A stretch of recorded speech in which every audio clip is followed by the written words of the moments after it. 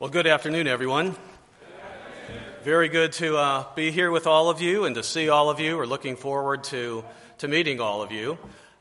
Recently, my wife and I had an opportunity to go back to the area that we grew up in. She grew up south of Chicago, about an hour south of Chicago, and I grew up just southeast of Chicago in a town called Hammond, Indiana. And we hadn't been up in that area, I'd say, for a good 25 to 30 years. But the church that we kind of grew up in, I didn't really know my wife that well when we were growing up. I met her in college. But we had that opportunity, and as we were there and as the calendar turned to 2024, you start thinking about times in your life and reflecting back over all the years and the people that you've known. And I guess that trip up there made us start thinking about all those things. It was 60 years ago that my parents started coming to church, and they were baptized in that year and pulled us out of a life, that we knew. My dad and mom were very devout Catholics, and I was in Catholic school. And so when my dad began to learn of the Bible and to see the differences between the truth of what the Bible said and what the Catholic Church taught, there were some changes in our lives. New schools, even though we didn't move. Relatives who didn't like at all, his side of the family, what we were doing, and did everything they could to convince him out of it. And going to a church that was much different than the Catholic Church, because back in those days, everything was done in Latin, and all you really did, besides the catechism that you learned day to day in school, was you looked at your little card and you knew when to kneel down, when to stand up, when to sit down. And the rest of it was just kind of like a ritual that you went through. But as we came to church, I remember thinking, wow, this is much different. You can hear what the minister has to say. There are things that he's talking about that you never heard before. He would get into the Bible, which is something we never read before my parents started coming in, because Catholics don't really want you to read the Bible. They want you to just do what you're told to do by the priest. And it was a very interesting time, and I remember thinking back after we were there, this is the truth. This is exactly what God would want. This is where it's there. And even at a young age, it was just like, this is it. You look in the Bible, and if the Bible really is the truth, which we all believe it is, then this is what's happening. And back in those days, there were a lot of people in the church. I had a lot of friends and people my age and Debbie's age. We had friends in the church, and everyone was there, right? Every Sabbath you would go, and your same friends would be there. You would identify with them. You would enjoy talking to them. And almost the friendships in church superseded any friendships you had in the world. I remember thinking, the friends that I have in church, I see them once a week, but these kids in high school and whatever, and grade school, I see them every day, but it's not the same. It's not the same. And so you grow up with people and you expect that they're going to be there. And like I said, every Sabbath, everyone was there. If someone wasn't there on a Sabbath, you knew they were sick or out of town. It was just everyone came to church every single week. And it was a wonderful thing. It was a wonderful thing. And so, I think back to 60 years ago and what it was like. And as we had the opportunity to go to the church that we grew up in, doesn't meet in the same location, a lot of new faces, some old faces. But I had to stop and think, where are all the people that were there back then? What happened to all of them? And we know what happened to some of them. 1995 happened, and a man took it upon himself to change the laws of God and say, you don't have to do this anymore, basically. And all these people started just leaving what I think we all thought that they all believed. It's the word of the Bible. It's the truth. How could you leave what the truth of the Bible just because you hear something like that? And we weren't living up in that area then, but the area that we were living in at the time 1995 happened. There were a lot of people our age. We had a lot of friends, and I don't mean our only friends were people our age, but it was a big church. And one by one, they all left. And so we were left, and I thought that it was just puzzling to me. How could you do these things? How could you throw it all away? And it took me some time to realize that there are things that we have to do to stay in the church. It's not enough to just know that the seventh-day Sabbath is something God expects us to keep. It is something that is a sign between him and his people. It's a time that we are able to be together with God and appreciate that time. And he says it should be a delight, something we look forward to the rest of the week, that we continue to look to that Sabbath day. That's the highlight of the week. We're with each other, we're with people of like mind, and we're with God, doing his will and apart from the world and everything we do in the other times of our life.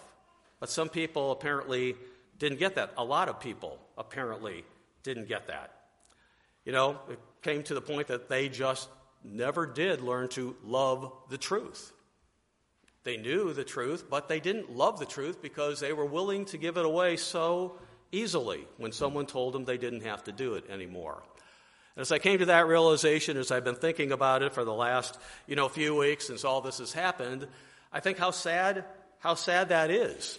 How sad that is that God will call people and they all come in because you believe the truth, but then you let life happen, I guess. You let your guard down.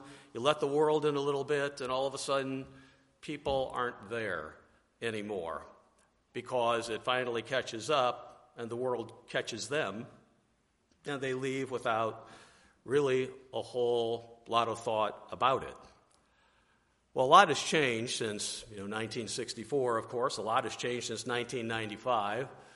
A lot has changed even from 2019. I think we would all agree. None of us live in the same world that we lived in, 5 years ago, maybe even 4 years ago.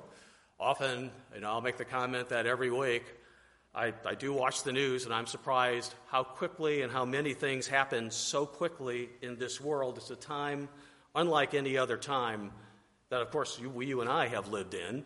Maybe, certainly a time unlike any of our forefathers lived in, or anyone in the Bible, because we live in a completely different world where we're all kind of interconnected and we know what's happening all over the place. So we can, there's things that we have to remember about God, and some things that as we look back, and I know you have the people too that who were here and then somehow they're not here anymore, even though when they came, they believed they would be there until the end. And they hearkened Christ's words, endure to the end. For some of them, and I think back on several of my friends growing up, I have to wonder if what happened to them Peter warned about in 2 Peter 3. So if you'll turn with me to 2 Peter 3. 2 Peter 3. Verse 1, he goes, Beloved, I now write to you the second epistle, in both of which I stir up. I stir up. I need to remind you, he says, I stir up your pure minds by way of reminder, to remind you what you were called to, who you are, the very tremendous blessing that God gave by opening our minds to the truth and what it is that he has in mind for mankind, that there is a purpose to all of this. There's a purpose to our lives and to all of mankind. There's a purpose to this physical earth and what God is working below. I stir up, because I call to your mind to stir up by way of reminder that you may be mindful of the words which were spoken before by the holy prophets and of the commandment of us, the apostles of the Lord and Savior. Knowing this first, that scoffers will come in the last days, walking according to their own lusts. Now that is certainly a verse for much of the time of human history, but certainly a verse for our times. Scoffers will come.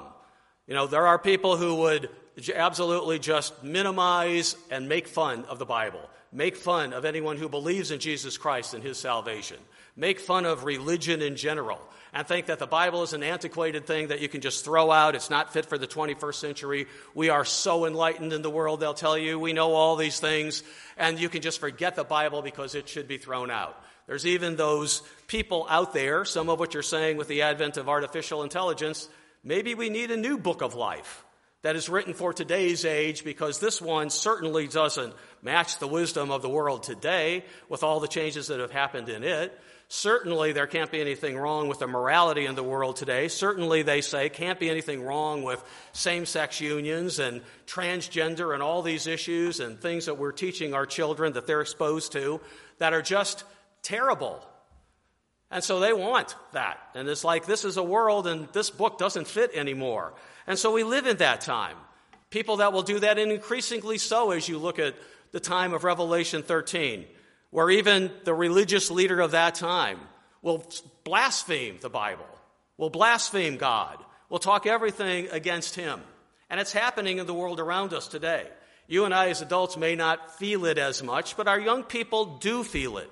No matter how subtle it is, there are messages out there through the internet, which is a tremendous means of communicating to everyone, right? Everyone is probably connected to the internet in some way and has something to do with social media.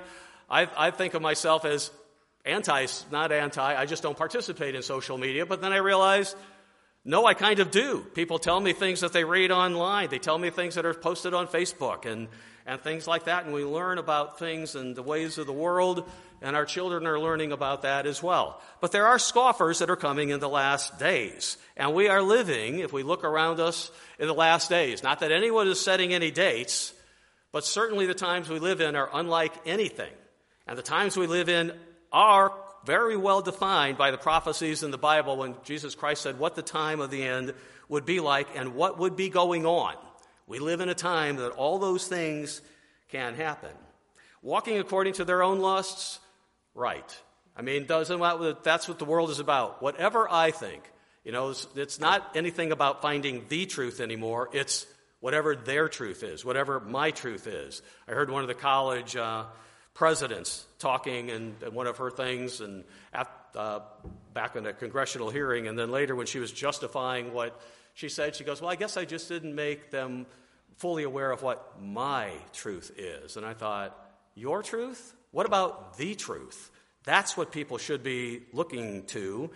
But we have a world that isn't interested in that anymore. If their truth is different than your truth, they're not listening. They don't want to hear. They want to cancel. They want to do all sorts of things to you. We live in that type of world, and the pressure is for you to believe their truth. You and I, who have been around 30, 40, 50, 60 years, might think that we're immune to that. Our young people aren't.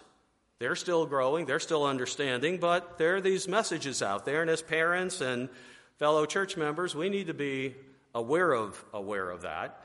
But anyway, going on to verse 3, scoffers will come in the last days, walking according to their own lusts, and saying, well, where is the promise of his coming? For since the fathers fell asleep, all things continue as they were from the beginning of creation. We've been hearing about Christ's return for a long time. When is he coming? Every time the church said the time is close, things went on. When I was in high school, I might have thought, I don't know if I'll even graduate from high school. I don't even know if I'll ever be married. I don't know if I'll go to college. I don't know if I'll have any kids. Didn't seem to bother me that much, though. I don't know why. I don't remember being petrified or angry or mad about any of that. That was just the course that it was being. If that's what God wanted, then he had something in mind for all of us. But I have to wonder when I look back at the people, and even some in our own family who aren't there anymore, well, we've been hearing about this. What is really going to happen? Right? 2007 came, and America came close to a financial disaster. Came close, but things rebounded. COVID came. COVID stopped the world for a while.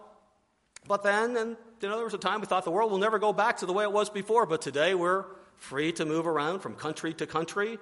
I personally believe God has given us a window of time to get a work done around the world, that we have this opportunity to move freely around without any of the medical constraints that would be put on people. But there's a lot of people like, what happened? We've been hearing about this. What is it? What's been going on? It's been talked about for even back at the time of Paul here. We drop down to verse 8. He says, beloved, don't forget this one thing, that with the Lord 1 day is as 1,000 years, and 1,000 years is 1 day.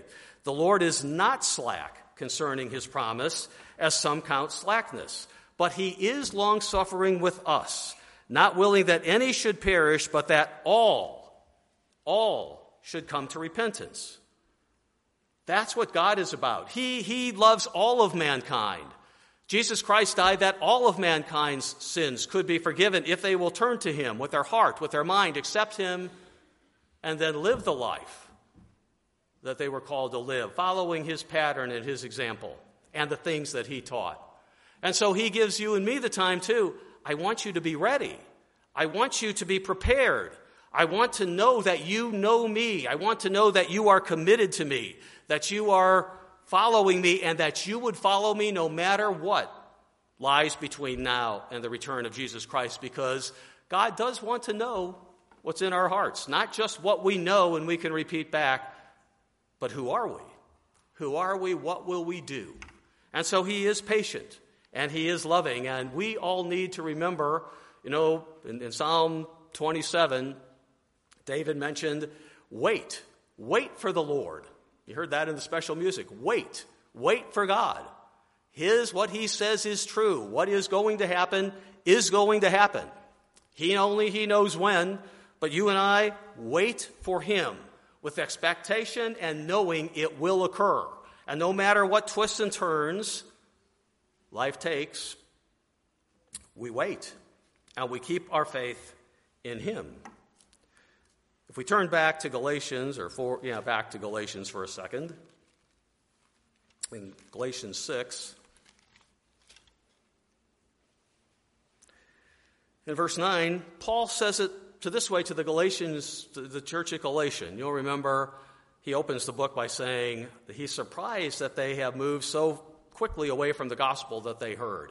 They just kind of let the world seep in again and started looking at them. But here in verse 9, he says, to that church, and of course, every word in the Bible is to us today too, not just to the churches that are there, applied to them, applies to us as well. Verse 9, he says, and let us not grow weary while doing good. Let's not grow, and if you look that Greek word up in the concordance, maybe exhausted. We just get tired of doing what's good. Just get tired of Sabbath day. Just get tired of helping each other. Just get tired of being part of this and hearing these things. Let us not grow weary while doing good, for in due season we shall reap if, in due season, in God's time, when Christ returns, in due season, if we do not lose heart. Now, it's interesting sometimes when you compare the New King James to the Old King James. In the Old King James, it says, we shall reap if we do not faint. If we do not faint. So what the New King James is like this, it should be in our heart. It should be us. This is what drives us. This is who we are. This is what we live for. This is our purpose. But if we don't faint, we don't get tired along the way. We don't let other things go in and just kind of relax. Revelation 3 might say, we don't allow the Laodicean attitude to creep in and think, we know it all. We know the Bible. God is okay with us. We'll just kind of endure here until the time he comes, because he expects us to be working and to be doing things along the way. And not just biding our time, but actually growing, right? Grow in the grace and knowledge of Jesus Christ. If we look at the world around us, and if we see all those things I've talked about and many more besides, if you look at what the culture is like and where even the global government is, it's all about going to a point where you see autocracy in the headlights, I say. You see a time coming where there will be a dictator who tells you what you're going to do, what you're going to believe, how you're going to live, maybe even where you're going to live. Revelation 13 doesn't at all sound like the America you and I have been in, or the Brazil that you and I have lived in. It is a much different world then, in Revelation 13, that's coming, than you and I have ever experienced in our lifetimes.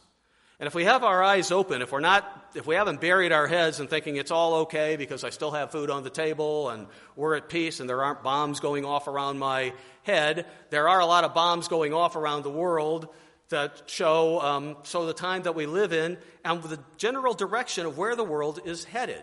We see a time coming. We see that that's the time when some on earth would like to just be the ones who control everything. We see the Pope, who recently made his pronouncements and changed the whole church, changed a millennial-old doctrine that the Catholic Church had when he came out in December and blessed same-sex unions. He didn't say same-sex marriages could take place yet, but when we were in Italy, we heard people say there are rumors that there are performing same-sex marriages in Rome. Don't have any documentation of that, but we know where this is headed. And with one statement, he changed what the Catholic Church has taught for millennia. They've kind of been like the ones out there in the so-called Christian world that have held the line. Marriage is between one man and one woman, and that's the definition of it. They still, even with his pronouncement, still define fornication as any sexual activity outside of marriage. And some have questioned, well, how can you bless these unions, these same-sex unions, and still have that doctrine? So somewhere along the line, that will be changed as well, if indeed the Pope continues along those ways. So we see monumental changes happening in the world around us in all areas. I talk about digital currency because that is one in my mind that is just really key.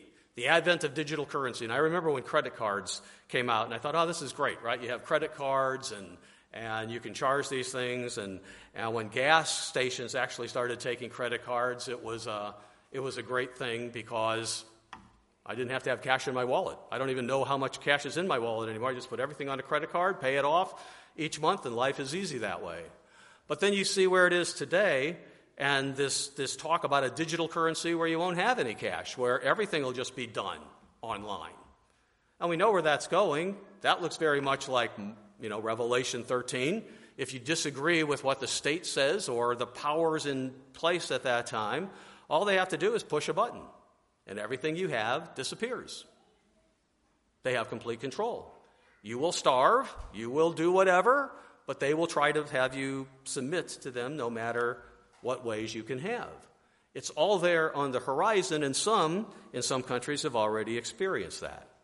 So we look at those things around us, and we can see those things coming. And there is the time, I won't turn to Isaiah 59, verse 15. There is a time, and we're at least beginning in it, where truth fails, it says. And if you are a person of integrity, if you believe the Bible, it says you make yourself a prey, P-R-E-Y, a hunted one. That's where the world is going. That's it. When I was growing up, we had some very skilled ministers in the church who were in our area. And they could curl the hair on your head if it's not already curly, right? Because they could describe in minute detail the terrors of what was to come, the terrors of what was in the past, and how people just enacted all sorts of torture on each other. And then they would read the scripture, and that Christ said, that was then, but the Great Tribulation will be a time that's even worse than anything you ever read.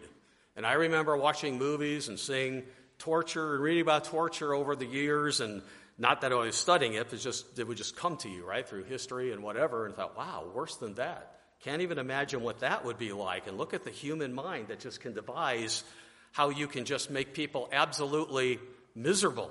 You just want to inflict pain on them. And it was a harrowing time.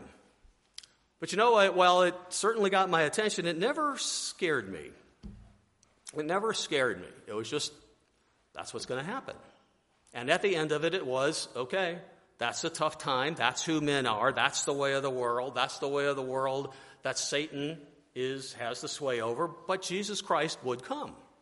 Jesus Christ will come, and he will save mankind from himself and from utter destruction, and he will usher in a time of peace, harmony, all the good things that we talk about.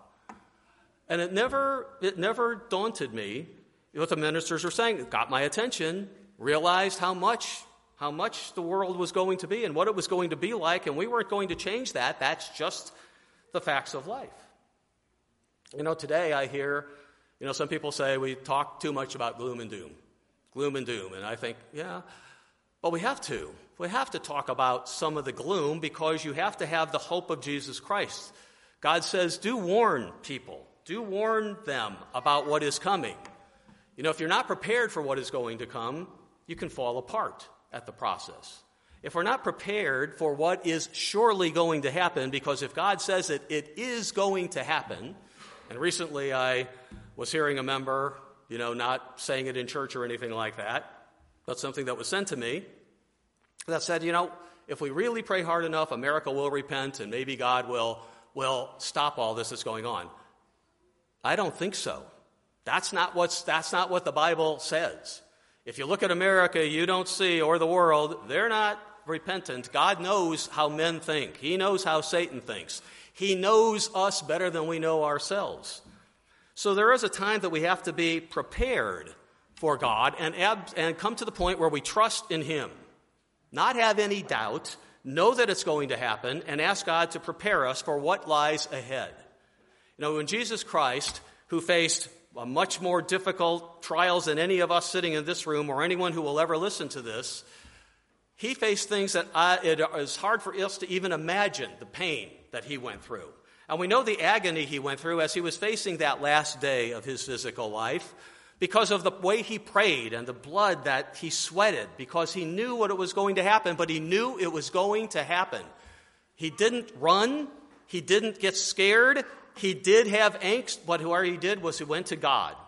He went to God, His Father, and He prayed to Him for the strength to get through it and said, "Thy will be done." And as you and I go through things in life, we have to always remember, go to God. He gives the strength. He's the one who will help us not become weary. We have to have the belief and the trust in Him and love that truth that says, do what God says. Have your faith in Him. And that's something we develop, and God has given us the time to develop in that life now. Jesus Christ, if you remember John 16, verse 33, as He was telling the disciples all these things, right? He told them about the hope of the Holy Spirit. The Holy Spirit will come. It will comfort you. It will guide you into truth. It will give you understanding. It will give you remembrance of the things that I said to you. It will comfort you. The same things that the Holy Spirit does for us today as we let God lead us, grow us, develop us into who He wants us to become and be like, and that is Jesus Christ. And at the end of that chapter, He said, be of good cheer. Be of good cheer. I have overcome the world. He showed the way. We know that if we rely on God, if with His Holy Spirit, He will see us through. Doesn't mean life will be pain-free, that it'll never have a trial. We may face things we never expected to, but if we have always in our vision, in our headlights, Thy kingdom come, right? The model prayer. Father in heaven, hallowed be Your name, Thy kingdom come. Remember, Thy kingdom come, Thy will be done on earth as it is in heaven. That we do that and we're committed to that, and we make the conscious decision, commit to God. Don't vacillate and think, maybe the world this and maybe the world that. And the time that we have, to be developing the trust and the faith in God and not the fear of man. Let's turn back to Isaiah 51. Isaiah 51.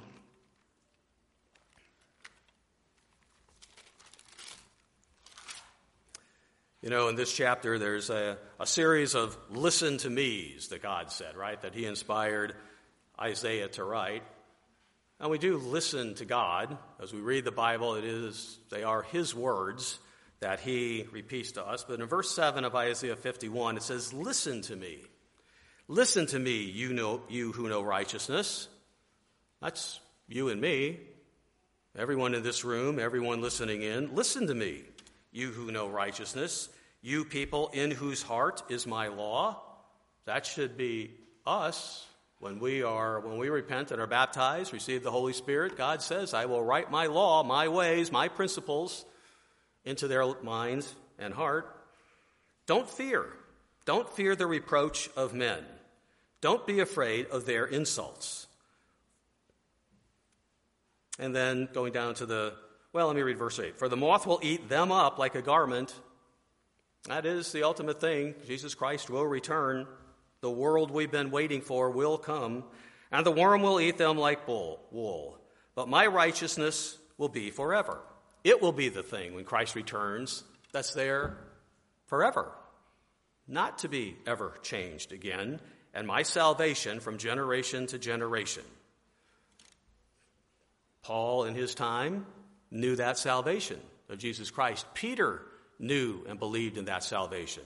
They were waiting. The people down through the Middle Ages who lived in much tougher times than you and I did when the Bible was outlawed.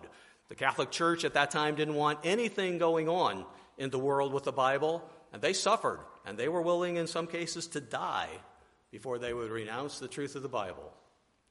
They knew the salvation from generation to generation. You and I know of Christ's salvation. I don't think I need to turn to 1 John 4:18. You know, and John says, the Apostle John says, perfect love, perfect agape, casts out fear. Perfect agape casts out fear.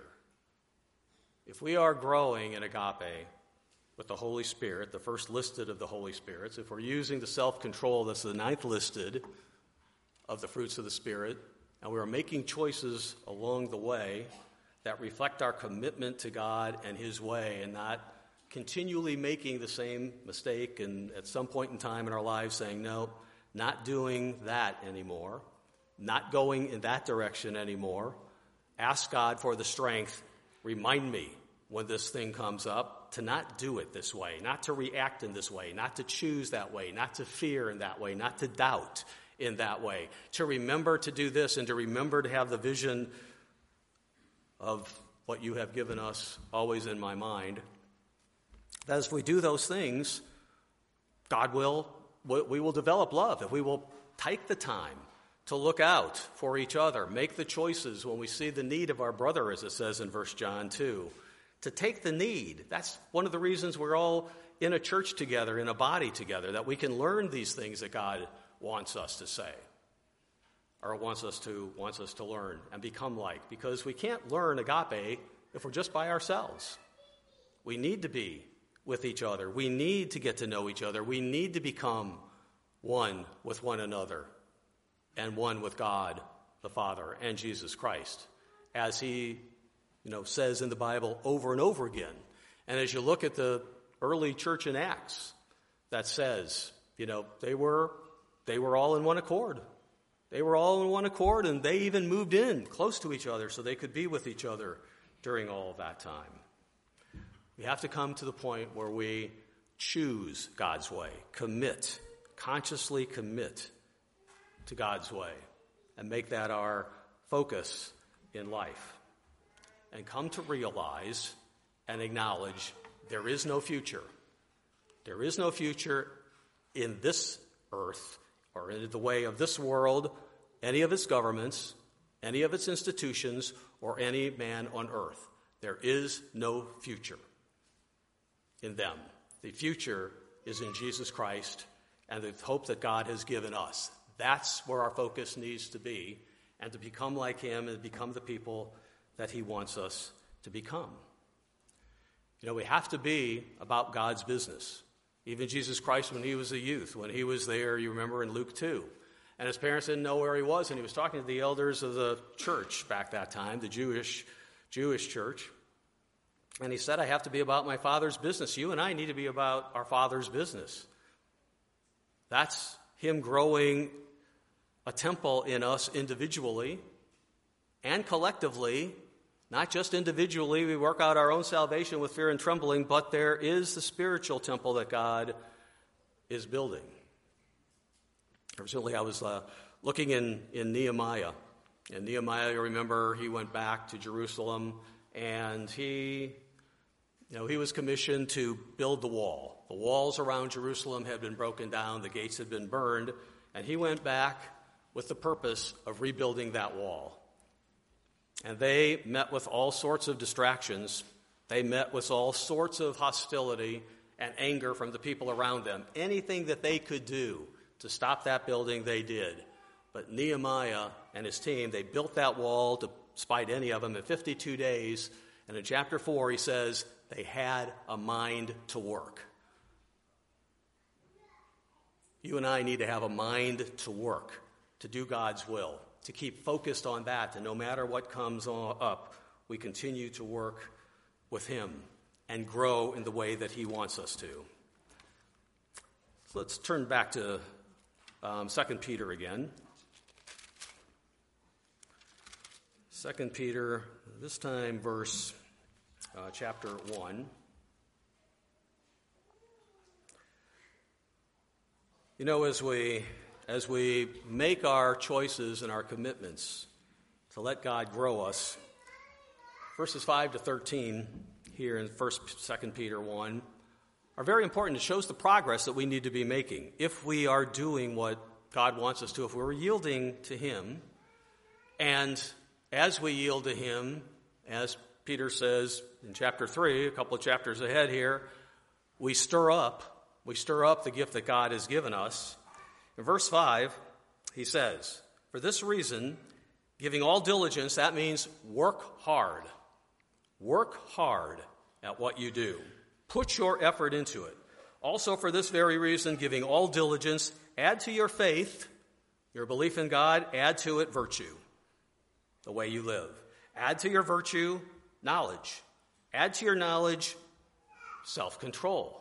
Make yourself do what's right. Ask God to give you the strength to do what's right, or to resist and deny self when the time comes to do that. He will teach us how to do all these things, and be honest with Him. If you don't get it, ask Him, teach me, open my mind so I understand what your will is and how to do these things. To knowledge, self-control. To self-control, perseverance. Wait, don't give up. Understand and absolutely know the truth of the Bible that Jesus Christ is returning. Perseverance, to perseverance, godliness, to godliness, brotherly kindness, and to brotherly kindness, agape. Perfect agape, when we really love God and trust in Him, casts out fear. May be daunting what happens, but when we perfectly love Him, that's okay. We understand what the plan is. We understand He will return. In Hebrews, let me finish what I was reading here. For verse 8, "For if these things are yours and abound, you will be neither barren nor unfruitful in the knowledge of our Lord Jesus Christ. For he who lacks these things is short-sighted, even to blindness, and has forgotten that he was cleansed from his old sins." Have we forgotten? Maybe that we were cleansed from our old sins and God called us to a life of purpose and direction. "Therefore, brethren, be even more diligent. Put your focus on it. Work harder at it. Be even more diligent to make your call and election sure. For if you do these things, you will never stumble. For so an entrance will be supplied to you abundantly into the everlasting kingdom of our Lord and Savior, Jesus Christ." And then Peter says, I'm going to keep reminding you of these things, and I'm even going to create a way to remind you of these things after I'm gone.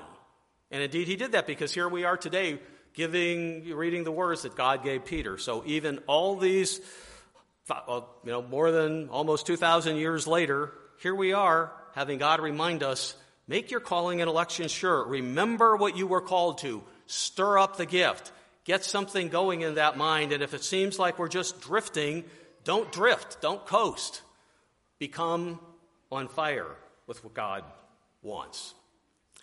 And you have to work hard. There have to be decisions on it.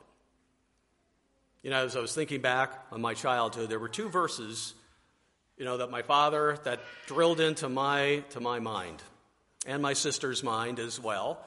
Two verses among the many other things that he talked about in the Bible. One of them was Ecclesiastes 9:10. "Whatever your hand finds to do, do it with your might. Whatever you do it with your diligence, do it hard. Even if you don't like the job, put your heart into it and learn from it and do it to the best you can." And he would say that over and over and over again. And I always remembered that. And if we go into our jobs, even if we don't like a job that we have, we still do it with all our heart, all our mind, give our diligence to it to get the job done. And the other one that he would repeat a lot is 1 Corinthians 2:9. "Eye hasn't seen, ear hasn't heard, it hasn't entered into the hearts of man the wonders that God has prepared for those who love Him."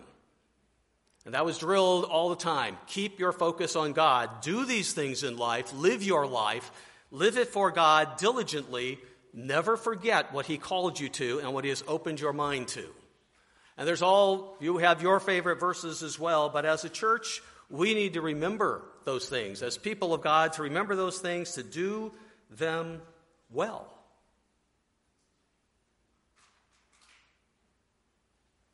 Many times in the Bible, it will talk about people falling asleep. And I don't mean dying as in falling asleep, but they're asleep. Their kind of life is just passing them by. They're not really aware of what's going on. And you can think of those accounts in the Bible where it talks about that. One of them is in Matthew 25, the 10 virgins. And here we have, when the bridegroom returns, 10 who have come out of the world who are waiting for him, but only half of them are ready when he returns. They've all kind of been asleep. They all kind of needed to be woke up, but half of them were soundly asleep. They weren't ready at all when he returned. There was no oil in their lamps at all, and so the bridegroom told them, I don't know you. I don't know you. And the other half were welcome to come in. And I think about us, and I think about me, and it's like, do I want, when the bridegroom comes and he says, enter in, do I want to be, after all I know and everything God has given us, do I want to be one who he says, I don't know you because you've fallen so soundly asleep? You've let the world put you to sleep.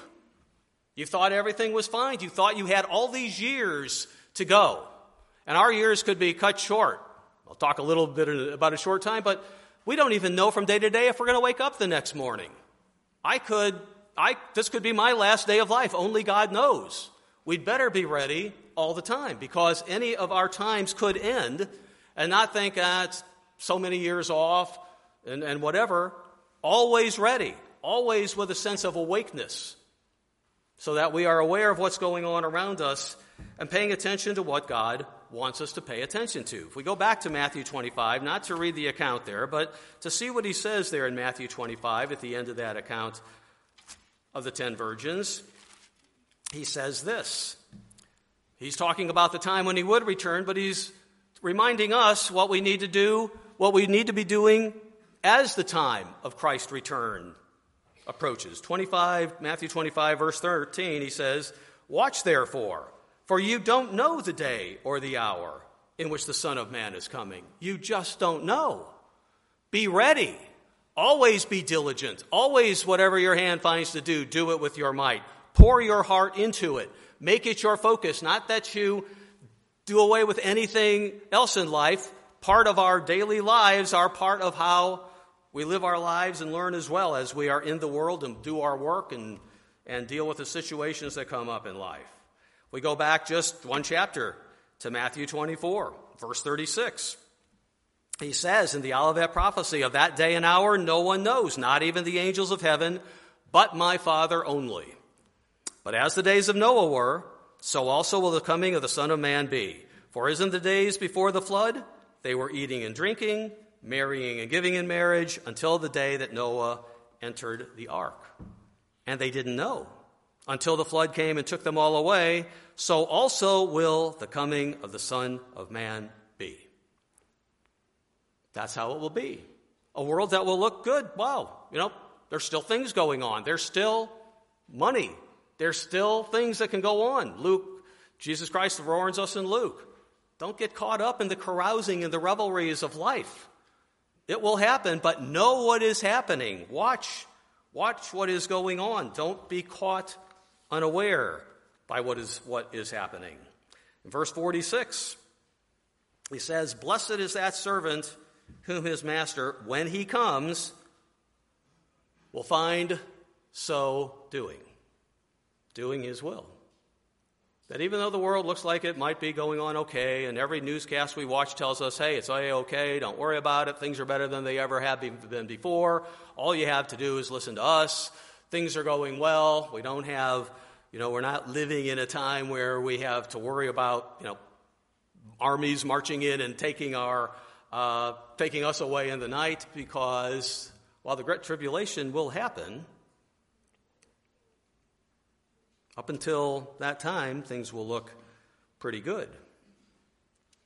We go back to 1 Corinthians 7. The apostles of old, we know they lived 1900, almost 2,000 years ago. And they had one thing that always marked them. Of course, they were committed to the truth of God. They knew the Bible. They were clear, they were bold, they were direct in saying, this is the way of God, do it. This is how life is supposed to be, and how, if you've been called out of the world, to do it. But they never thought, oh, Jesus Christ is not going to come for 1,000 or more years. They never sensed that. And we look back on that time, and they read the same Olivet prophecy we read. And in their time, they would look at it and say, well, Paul has gone around to the Gentile, those city-states, those nations, and he's preached the gospel here and he's preached the gospel there, and we've learned things about the Gentiles that we had no idea was before. Certainly this must be the time of the end because of the way they live and what we're learning about things. And they thought they had done the will of God, and they always had the idea in mind that time was short. Let's look at 1 Corinthians 7 here. Verse 29, 1 Corinthians 7 is a chapter on marriage, but in the midst of it here, Paul makes a statement as he's talking about marriage. In verse 29, he says, "But this I say, brethren, the time is short." Well, we know that the time wasn't short for him. It was many more years. We're still here. We're still here 1,900 plus years down the road. The time is short. So that from now on, even those who have wives should be as though they had none. The time is short. They had what you and I need to have. They had a sense of urgency. Christ is returning. He is going to come back to this earth. He will be judging the people of God. 1 Peter 4:17 is pretty clear. Judgment is now, not in the future, now on the house of God. God has called us. It's a tremendous blessing to know his truth, but he is watching what we are doing. He has called us for a purpose. He has in mind exactly what he wants you and me and everyone listening to do in his kingdom. He wants to see that his character is developed. He wants to see that we are growing in the way that he wants us to grow. He wants to know that no matter what comes our way, we would choose him. We will commit to him, that we will learn. And he will develop in us the strength, the faith, the trust to follow him wherever he leads. Just as he asked those apostles, follow me. He says it to us too, follow me. Follow me. I know the way. I know the truth. I know the life. It may not be the way you want, but it is the way.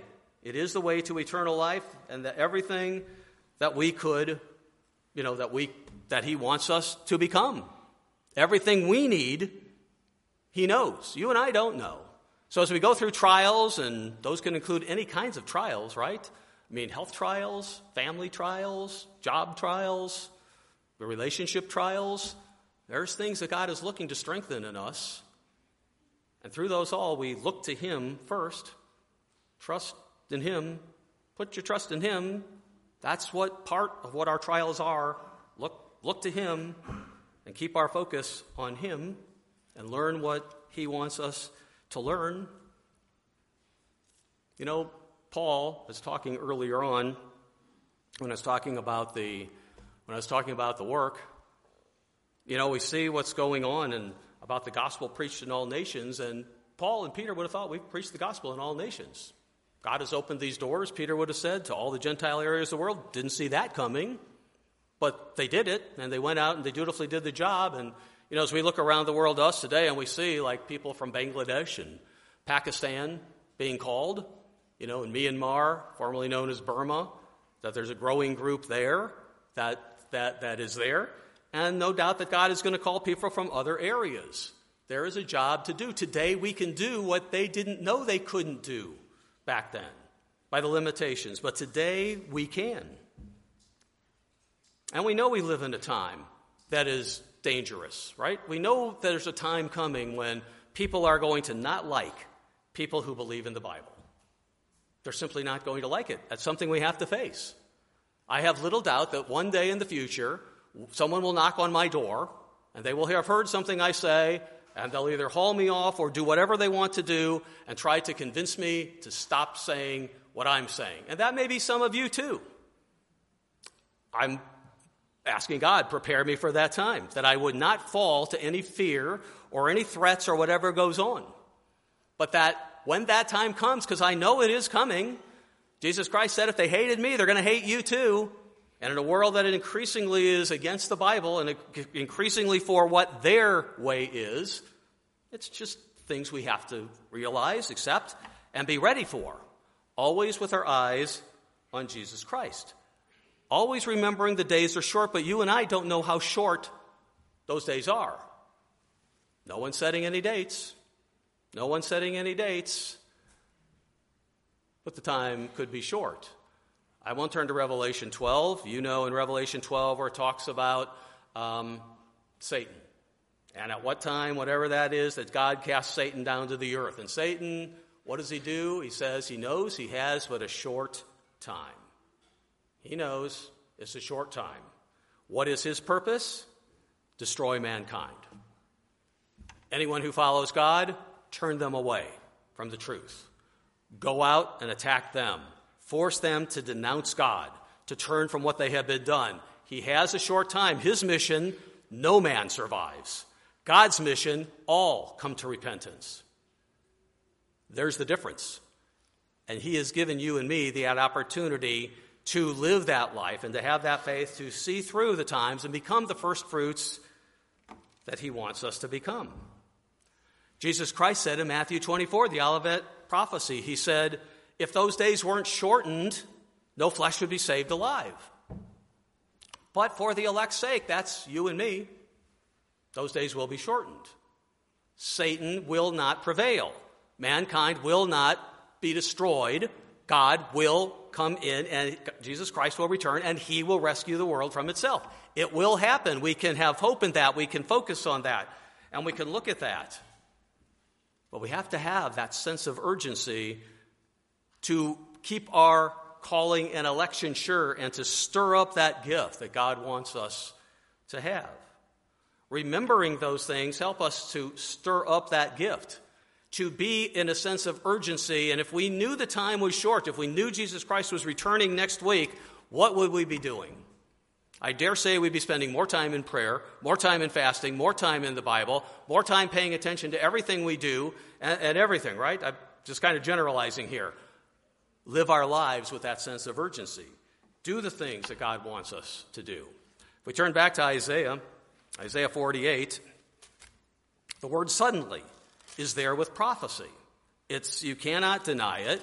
And as you're turning to Isaiah 48, I'll remind you of Isaiah 30. And at the end of that chapter, God talks about how we can see something coming, right? There's a wall, and all of a sudden we see one day a bulge on that wall. And we think, what is that about? What's going on there? That's different. But it doesn't burst, and so we get used to it, and it might grow a little longer. And pretty soon we're kind of just like getting used to the fact that there's this bulge in the wall. But suddenly, one day it bursts. And we think, well, how did that happen? Well, how did that happen? It's because we weren't paying attention to what was going on as that bulge began to do, as it began to just grow on that wall. Just like Christ said in Luke 21, when you see the buds appearing, know the time is near. When you look at these things and you can begin to see all those things when I was growing up and wondered, how could the United States ever become like Sodom and Gomorrah? That doesn't even make sense. But today I say, I think we're worse than Sodom and Gomorrah. I don't know that they did the things that we espouse in this country today back then. I don't know how much worse it can be. When I see some of the statistics of what's going on in schools and the percentages of kids that are, in the 20s that are questioning their gender identity, questioning their sexuality, I think it looks like the world is having a pretty good effect on those young people. They need to know the truth. They need to know who they are. They need to know what God did. They need to have that preached to them. They need to know there's hope and not the confusion that Satan is the author of. There's all sorts of things that we couldn't see back then that we can see clearly now that are coming. But anyway, in Isaiah 48 and verse 3. I have declared, God says, the former things from the beginning. They went forth from my mouth, and I caused them to hear it. We've heard it. The world will hear it as God directs the message going out. I caused them to hear it suddenly. Suddenly I did them, and they came to pass. Suddenly I did them. We are warned. The world will be warned. And suddenly they will happen. One day, my background is in finance. That's not all I did in my life. But I look at the stock market today, and I have been saying for years, it makes no sense. Everything I learned in economics regarding the stock market and how it's valued, I threw it out years ago because it makes no sense. Leading economists say, we have no idea. We have no idea how the economy is holding together the way it was or is. I know it's God. He's giving time. He's giving time because he is patient, not willing that any should perish, but that all should come to repentance and turning to him. We see the times that are coming. Let's go back to Ephesians 5, I'm sorry.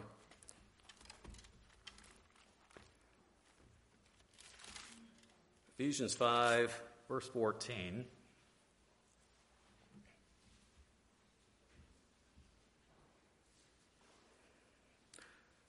Ephesians 5, verse 14. Therefore, God says, awake, you who sleep.